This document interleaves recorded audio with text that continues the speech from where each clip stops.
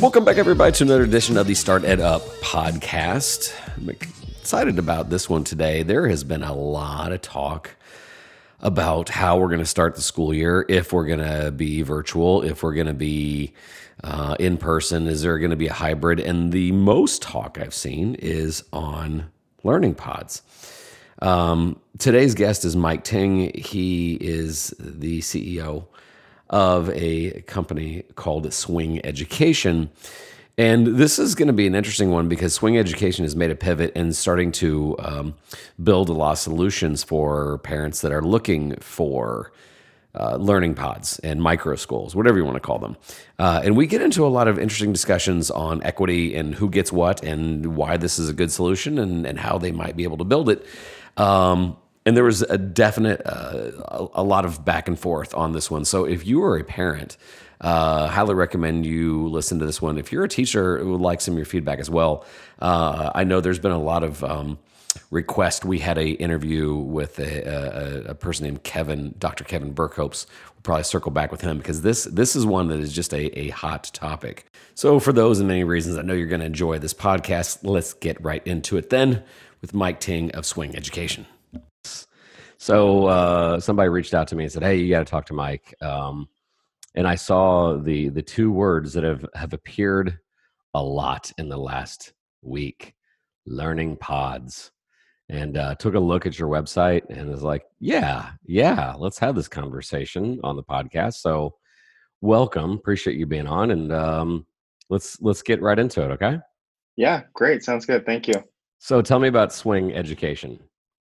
Sure. So Swing Education, I started Swing with a couple of high school friends 5 years ago. And we provided substitute teachers or do provide substitute teachers to schools and districts and have been doing that for 5 years now. And, I guess I'll also just jump right into it. 3 weeks ago, we started having a lot of announcements all over the country, particularly in California, where we're based, that school districts were going to open this fall all virtual. And I think what that meant for a lot of families was that they suddenly needed to figure out how they were going to deal with having their kids being at home 5 days a week. And we immediately had parents. So one, there was this 2 or 3 day period where we were trying to figure out what that meant for our substitute teacher business this fall, which all virtual means that schools and districts don't need a lot of substitute teachers. Right. And then at the same time, we started getting parents sort of organically finding us as a place where you would go to find teachers, so to speak. And then we had other businesses reach out to us that normally work with parents, also saying that they have parents reaching out to them, asking if they know any other companies that can provide teachers. And so we just pretty quickly put two and two together and went from feeling like maybe we weren't really going to have much business at all this fall to, well, there's this other thing and it helps a lot of our teachers with finding work and an income for this fall. If school districts aren't going to provide that, then, and I think it was a good match. So, we've been heavily steeped in learning pods now for forever, since the beginning of learning pods, which was 3 weeks ago. Yeah. Well, it's funny.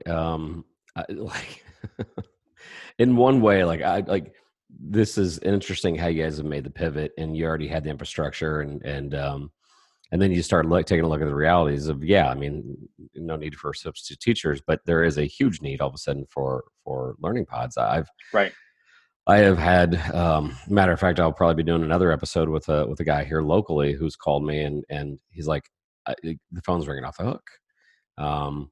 It's just, well, I'll have you explain why you think that there's been such a huge demand. Well, I'm a big supporter of public education. I guess I'll start there. And I left, a good software engineering job here in Silicon Valley to go into education reform. And so I worked at the charter school serving low-income populations in San Jose for 5 years as the head of instructional technology. And that was before starting Swing. And I would never describe schools as childcare.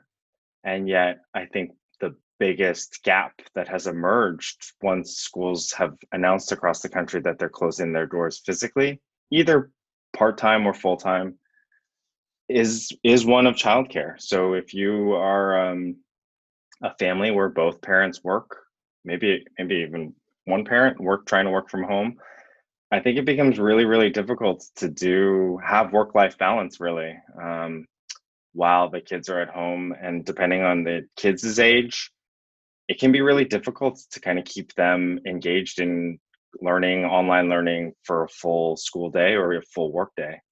So I think that that was a very, very acute need that was felt by all parents. I have pre-K kids, so for me, shelter in place when it was announced where I live in March was really tough for the first 2 months when we were really, me and my wife both work and we were kind of on our own trying to split each day. And so I'm extremely empathetic to parents with school age kids that are, heard those announcements and kind of didn't know what to do. I mean, I think everyone at some point is just trying to keep their job and keep their head above water at work. No one I think wants to, like, even if they hate their job, they probably aren't thinking about quitting in this economic environment either. And so I think we're all looking for some certainty and stability, and I think pods was one way for parents to kind of grasp at that and get it. And Yeah. so we saw, like, I would say I feel a lot of desperation from the parents that are coming to us for how we can help, or the need that they feel. So I too, so I taught for 21 years, and now I'm yeah, I'm not in the classroom anymore, and so this has disrupted our day and Right. disrupted our time, and my wife has a little bit of flexibility, but for the most part, and we're kind of out of the woods. Our youngest is in middle school, and there's some other circumstances, like because they're kind of on a blend right now that they're a day on, day off, day on, day off. But all of a sudden, when they announced that, when this whole thing hit earlier on, uh, especially in my son, it took a while, and by a while, it was difficult.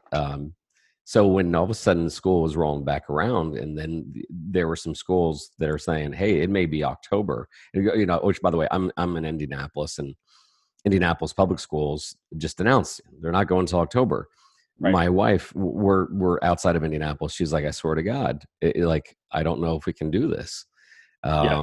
And that's why then all of a sudden people are like talking about the learning pods, and without a doubt, like the only thing that really, and this is the awkward part of the interview, I'm sure, but like, uh, the only thing that's is really deeply concerning me is the students and the families that don't have A, internet access, and B, the ability to afford a pod.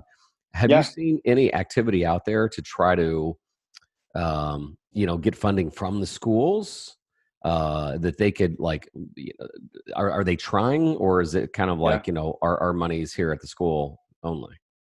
So I'll say a few things, and I don't think it's awkward. I mean, I understand that there is backlash against parents who can afford it, and I think that there's been a bit of a narrative that we're not seeing, frankly, that rich parents are creating these micro schools and leaving out poor kids. And when we see is more the sentiment that you're describing for yourself, which is, I think you both feel like you wanted and need it to survive your own lives as you guys have built it. And at the same time, you're thinking about the people who don't have access to this. And I think that that's the majority of the groups that we're seeing or people we're talking to.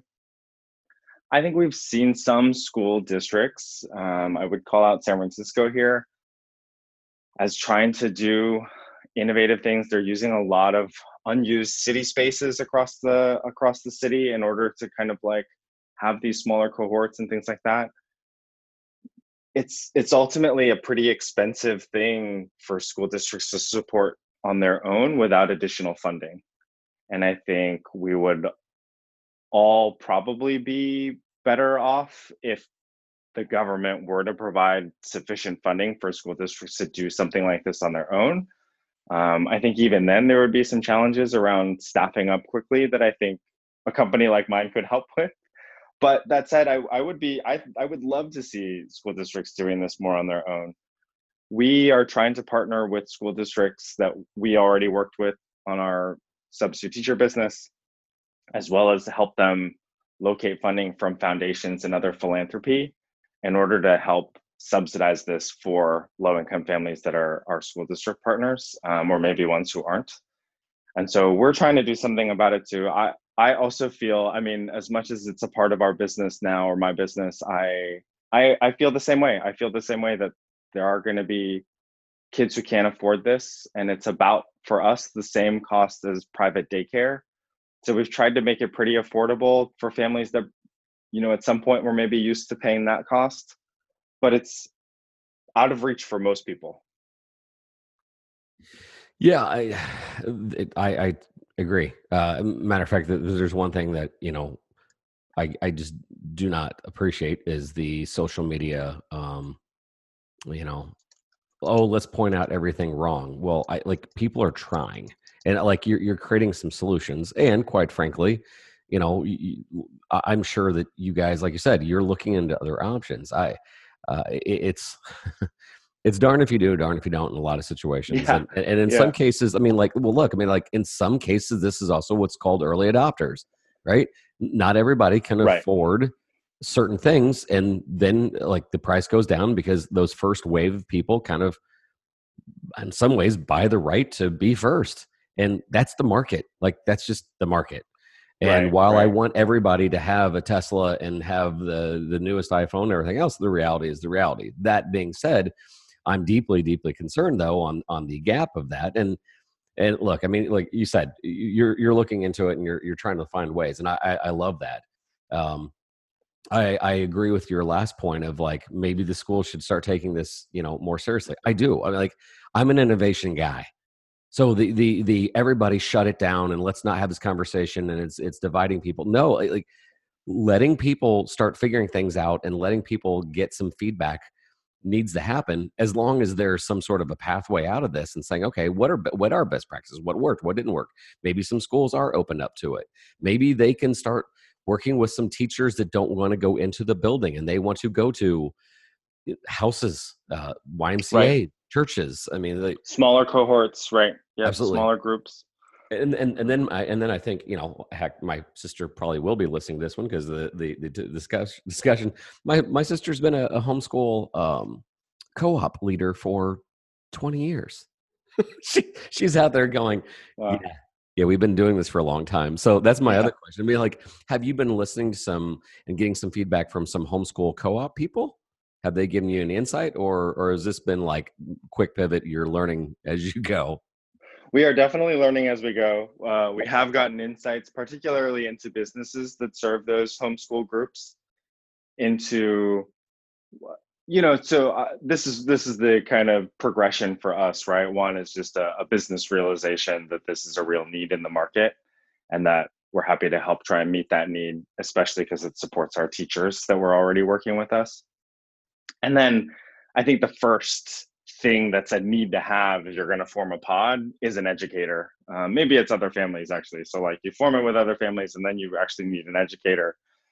And so that I think is the step one. And I think a lot of our pods, first days of school out here or for our pods tend to be the first ones will start next week. And then most of them actually start either the 17th or 24th.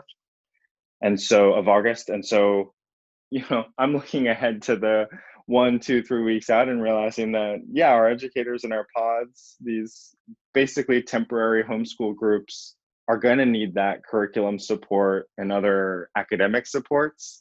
And they'll get some of that from their local school districts, by and which, like, largely that's where the curriculum and instruction or primary curriculum will come from, because most of our pods are customers where the students are enrolled in public school.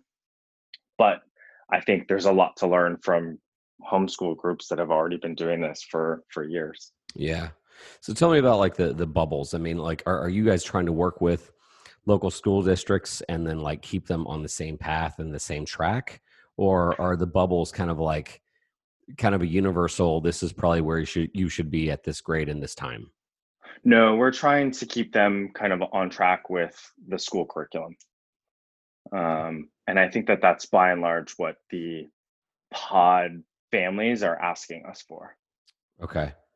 Because when I was looking over your website and pardon me, like literally this got arranged pretty quick. I was looking into like the bubbles. Yeah. Explain a little bit of that. Yeah. So, Bubbles is basically our pod learning service. I called it Bubbles because around here people had talked previously about creating kind of social bubbles and things like that. And so the what's normally happening is families have already formed pods and then they come to us, and it's usually one parent out of that pod group that comes to us and provides us with the information that we need to start looking for a teacher for them for their pod group. And so if you come to us just as an individual family, asking us to match you with other families, that's not as high a priority for us right now because we have enough pods that are sort of coming to us fully formed, if you will. There's definitely other companies that can help parents that are just looking for other families first. But then we provide all of the kind of like legal agreements. All of the teachers are W-2 employees of Swing Education, and so they're getting kind of like full access to if COVID were to get worse, God forbid, and we had to shut down pods too, then they would get unemployment. If their hours were cut because schools reopen, they would again kind of receive unemployment benefits. They're under our workers' comp insurance, and so they would receive workers' comp benefits if they were to contract COVID. And so we're trying to make sure that we have all of these liability things in place, insurance things in place, so that we can do this as responsibly and safely as we can. Mm. So are you also seeing a lot of people that like have already chosen like a 5 or 6 neighbor kind of thing, and they come to you in groups already, or are they kind of Yeah, like, so they're typically coming to us in groups already. I would say the average is sort of 2 to 3 families and 5 to 6 kids. okay.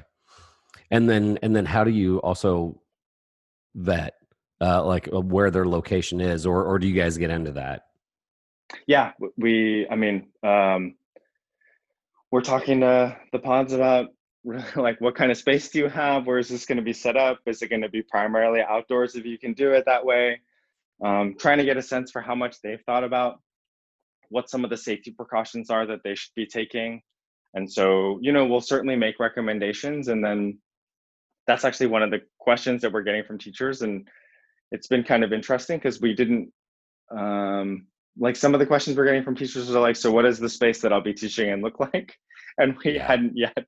I mean, it's a little awkward to go to these families and say, hey, can you take some photos of your office or living room or backyard patio or whatever it Yeah, well, is? I mean, right. Well, I'm sitting there thinking of like 10,000 other things too. I mean, like obviously if they reach out to you, it's a little bit different, but like separation of church and state, is it okay if local church hosts it? Well, Yep. probably. And Yep. and obviously like, We're actually literally talking to a couple church groups because, more power to them. Those church groups reached out to us. yeah. Um, and so, yeah, I mean, I think there's a lot of questions. I'll say this, like, and I think that there's just not a lot of, and this totally makes sense. There's not a lot of regulation written specifically for a lot of these scenarios right Because they're right. now.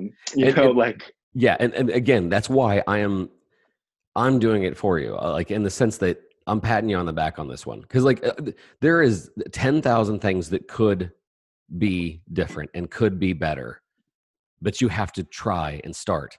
And I know I'm going to get emails or angry. Well, you're dealing with kids' lives, true, but you're setting up pods with already people that are in their life. They've been vetted, and it's not. And we're trying to create solutions fast. And so I guess that's my next question. Like, how are you guys getting? How are you closing the feedback loops? Like what's working, what's not, and how do you make pivots?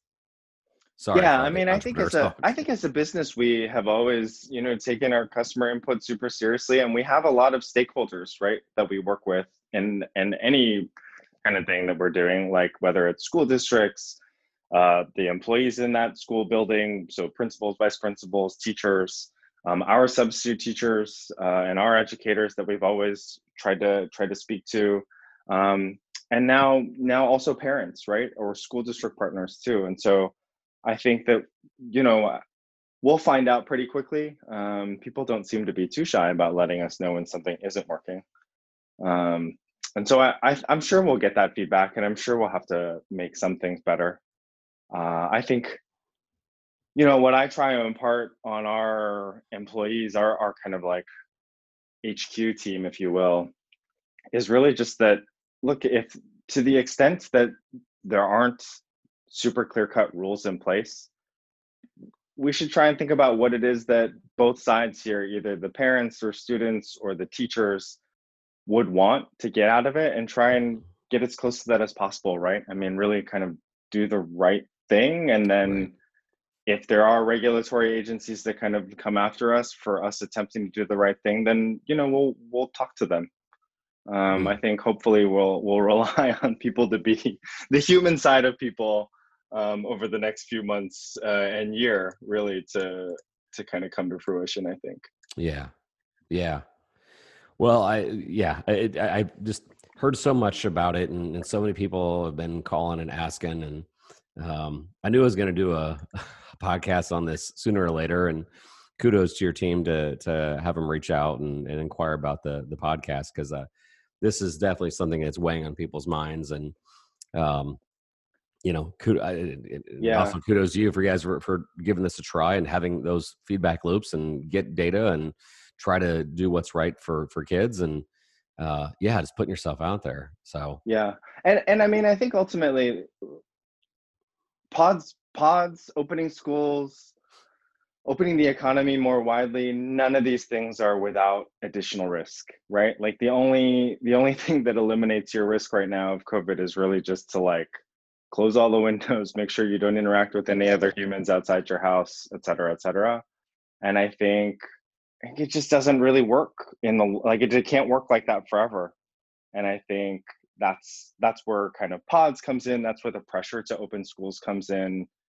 And ultimately, I would encourage everyone to kind of think about what are the risks and what are the benefits. Like, let's not forget that there's real benefits to having your kids interact with other kids, and getting that kind of social emotional learning and interaction. And is it worth the risk? And I think different people have different risk tolerances. Different people have different reasons to weigh those risks differently. Especially right now with like, who knows what people's home situations is, if there's grandparents living there, et cetera. And so, I think I try and do that for myself personally. I do that for our business, and like in the actions that our business takes. And I think hopefully everyone, can think about things that way too, that there are benefits here, that may outweigh the risks. yeah.